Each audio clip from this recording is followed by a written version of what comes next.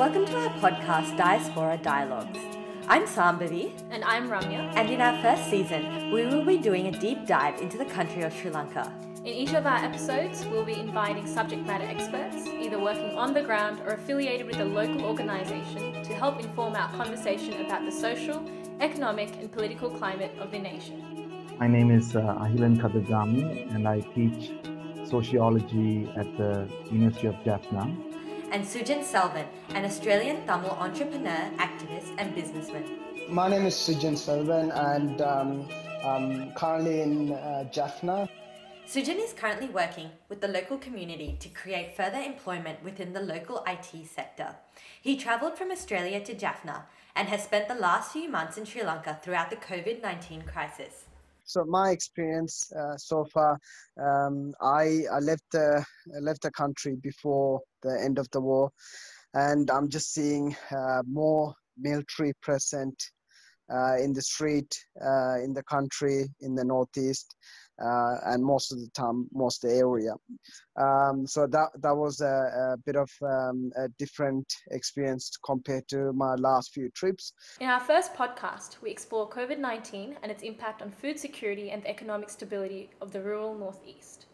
Suddenly there were shortages of food items, or people started hoarding items, and those at the bottom of the social ladder, particularly day wage workers and so on, suddenly they were unable to make a living, and they were the most affected because they couldn't purchase their everyday needs, whether it's food or other items, because suddenly prices went up and they didn't have any income. On the other hand, there were many relief efforts by the government, by NGOs, by well-meaning donors, including from the diaspora, sending money back. So there's been a lot of distribution of dry rations, and there has been some unevenness in terms of how it has reached certain regions. But broadly, a lot of people say that in many villages, there's some amount of dry rations in the houses. And now, a month after curfew has slowly been lifted, there has been a somewhat return to normalcy, but the economy remains in bad shape. So, for example, if you take the north, which is very much still rural, the fishing community in particular has been badly affected because many of them depended on export of high value seafood like blue swimming crab or sea cucumber or very costly prawn varieties and so on. And now that exports are disrupted, suddenly their incomes have fallen. If they were selling a kilo of crabs for 1,400 rupees, suddenly it's only worth 500 rupees. So you can imagine that kind of shock to their incomes. As of late June, Sri Lanka has reported almost 2,000 confirmed cases of COVID-19, with 11 reported deaths. Whilst the militarized response by the Sri Lankan government seems to have succeeded in flattening the curve, the use of strict curfews had notable impact on the economy of the rural north.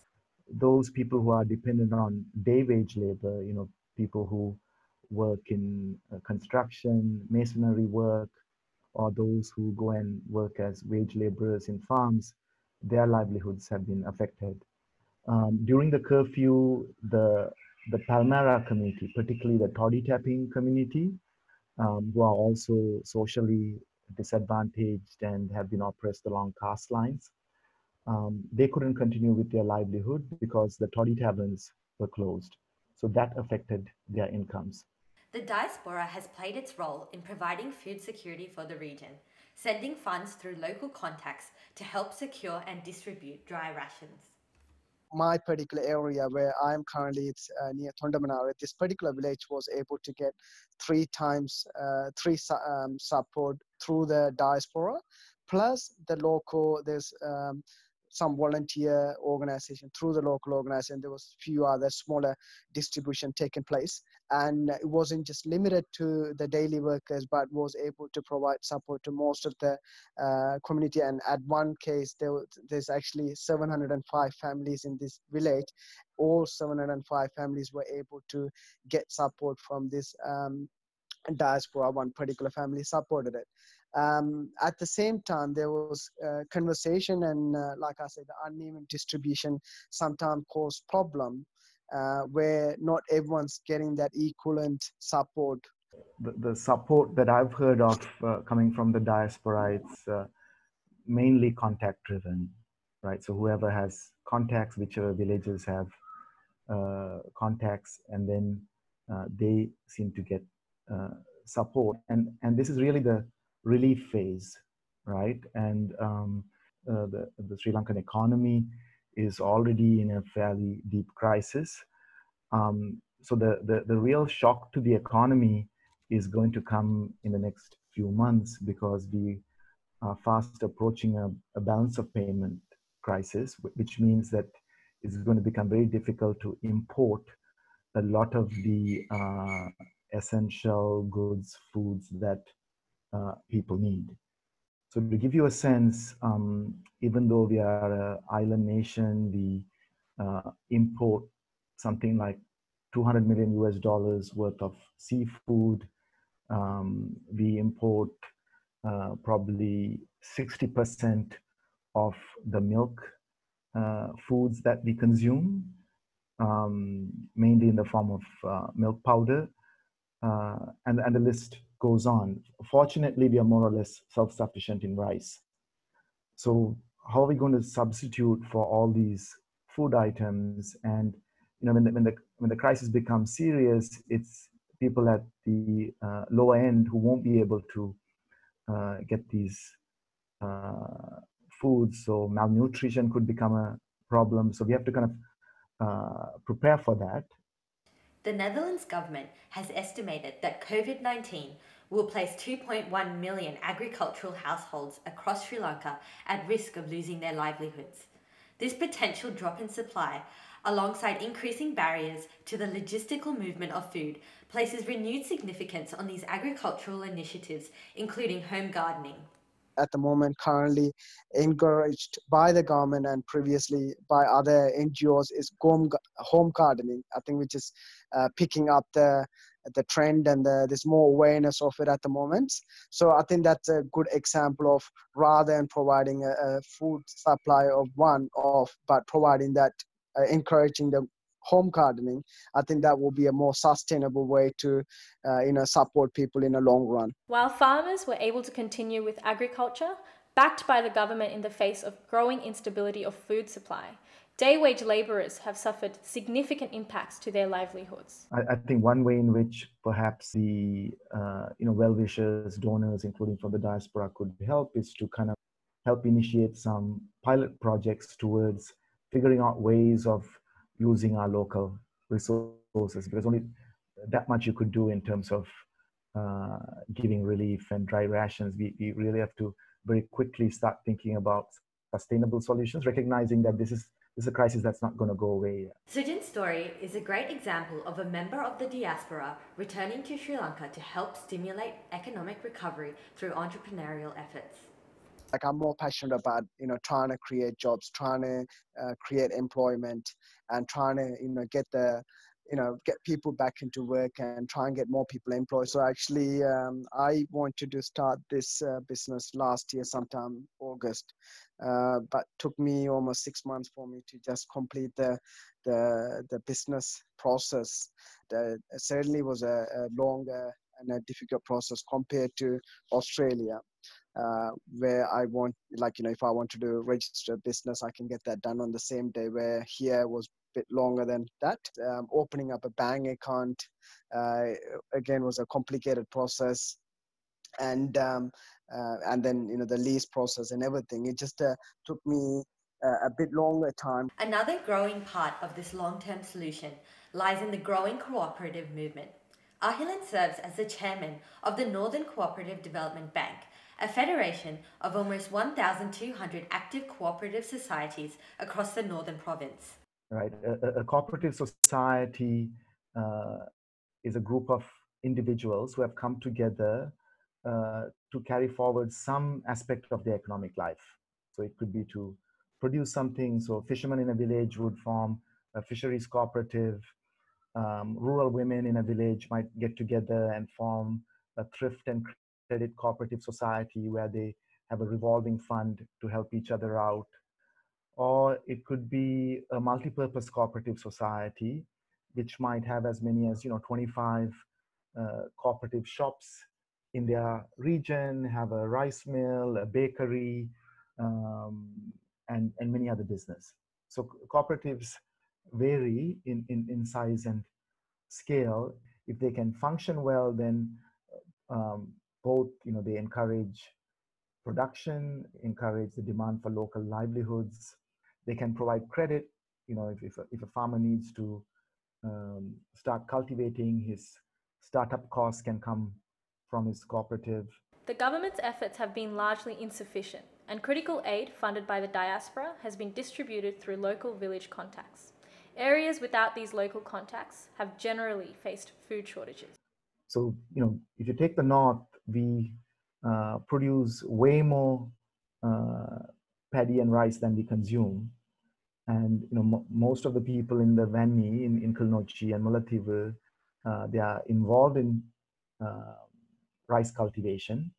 But suddenly they saw that the price of rice went up to sometimes 140, 150 rupees a kilo, when the government said control price was 100 rupees. So 40-50% increase because of hoarding by private traders. So that's where, if cooperatives have the supplies and they have the credit to purchase the goods, then they're also present in the most remote villages, and then they become a price setter, because cooperatives are heavily regulated, so they have to sell at the regulated price, and when they sell it at a lower price, then the others will also have to bring it down. So it helps the rural community in multiple ways. So there are a range of solutions, either in play or gaining momentum, from short-term initiatives such as dry ration relief efforts and government-led home gardening, to medium to long-term economic solutions like the growing cooperative movement.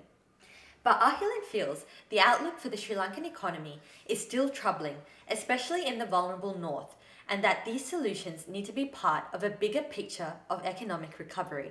If I were a young person, fresh out of high school or out of university, it'll be a pretty scary world in front of me in terms of what are my employment possibilities going forward, because the economic structure is changing, right? Probably exports are going to remain disrupted. Our aspirations to get into certain kinds of jobs, those have vanished. And there's a shift much more towards rural production. So on the one hand, exports are being disrupted, and it's also going to disrupt the imports that we can get into Sri Lanka, because we won't have the foreign exchange to purchase those imports. So what are the possibilities locally to create livelihoods, to provide employment? To give you an example, from the north, there's a lot of milk production, but almost 50% of the milk that is produced in the north is taken by companies like Nestle, collected from the north and processed in the southern parts of the country. And it's sold back as processed foods for 2.5 times the price for that same liter of milk. Now it's milk food, right? Processed milk food. So can we change that so that we do that value addition in the north itself? And if we can do that, then the young people that I'm thinking of, they would have jobs in that factory. If there was a young graduate, he or she could possibly become a manager in that factory, become trained. So we need to think of ways in which to augment the employment possibilities. And I think that's where the kind of work that Sujan is doing to try and create employment here locally, to give young people skills, it's really valuable and important. I think the cooperatives can do some amount of that, but there's a need for that kind of investment, and figure out ways to develop the economy as it's changing. So I think people outside, people in the diaspora who want to support have to kind of have a sense of this huge change that's going on in the Sri Lankan economy, because the same kinds of support or investment may not work, and whatever investments that do come in to the north have to be used effectively. Unfortunately, after the war, we saw a lot of money coming from the diaspora, but a lot of that just went into building temples and religious institutions and basically concrete, right? But nothing that is sustainable in terms of giving people a livelihood. So I think there has to be a certain seriousness and ways to channel whatever goodwill towards sustainable solutions. As part of government campaigns, packets of seeds were distributed at low cost to households.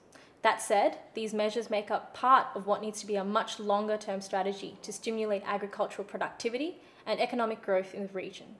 And the diaspora can play an important role in that solution. There's definitely a role the diaspora can play. They can provide a support, financial support, skill support. They can bring investment into this country and make this and Northeast or in Sri Lanka, and mainly that can create jobs. There's one happening today. Through one of my friends that I met, he's doing a IT startup information session to try and help people if they're interested in starting up a business. And apparently there's 150 people registered for it, and I was surprised to hear that, and I thought that was a great thing.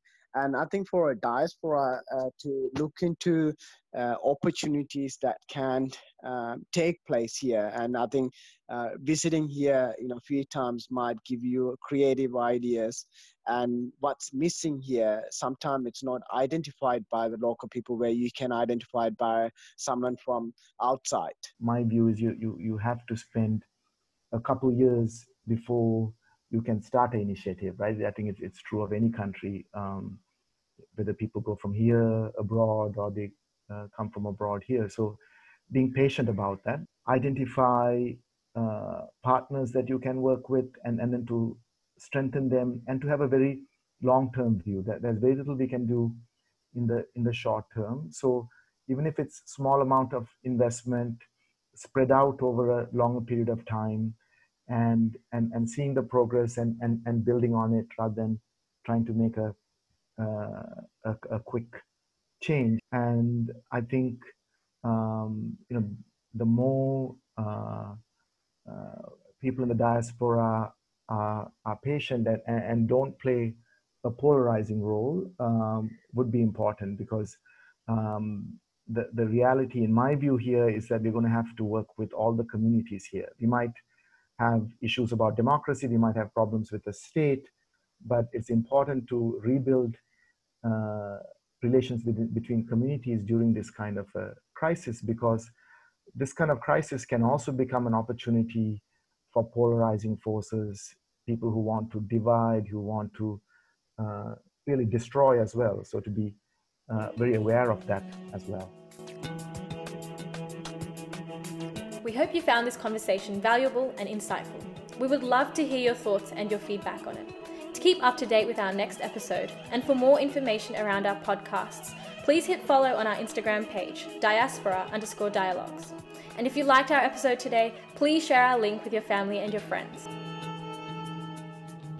In our next episode, we will be covering the political climate in Sri Lanka in the lead up to the 2020 parliamentary elections in August, and the impact that COVID-19 might have on the democratic process. Until then, see you later. Bye!